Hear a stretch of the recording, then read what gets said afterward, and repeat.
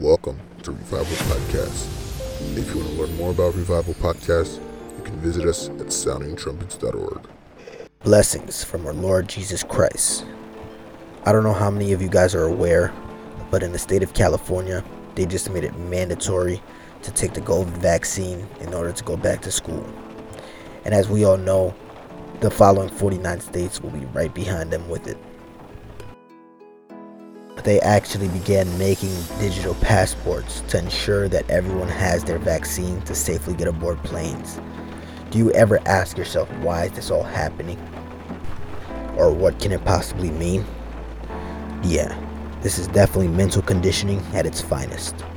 The government is trying to condition us to say yes to everything that Big Brother tells us. And eventually, when they roll out the mark of the beast, they'll believe we've been programmed just to say yes. Now, if you don't know what the mark of the beast is, the mark of the beast is a sign of allegiance with the Antichrist and accepting his laws and his way of living instead of God's way.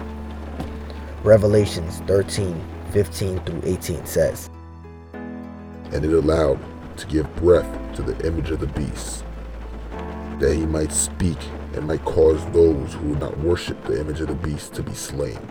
And it also caused all, great and small, rich and poor, free and slave, to be marked on the right hand or on the forehead, so that no one may buy or sell unless he has the mark. That is the name of the beast or the number of the name. This calls for wisdom. Let the one who has understanding calculate the number of the beast. For it is the number of a man, and his number is 666. Me personally, I do not think the coronavirus vaccine is the mark of the beast, because the Antichrist has not been yet revealed. But I do think it is a precursor to what is to come on the earth. In the blink of the eye, the world as we knew it is over. It has changed, and we have entered into a new world. A world where we are under 24/7 surveillance.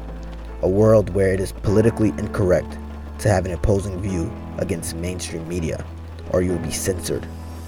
A world where we tolerate every type of sin known to man, even those most detestable to the Lord. We moved into a world where good is called evil and evil is called good. And we moved into a world where soon one man will rise up into power, uniting everyone and claiming that he can fix the unrest of the world. And this man is called by many names. To name a few: the lawless one, the man of perdition, the man of sin, the Antichrist, the beast of Revelations. The Bible tells us, do not be ignorant of Satan's devices. And as Christians, or the Kodashim, which in Hebrew means the set apart ones, we can't be blind to what's going on in this world.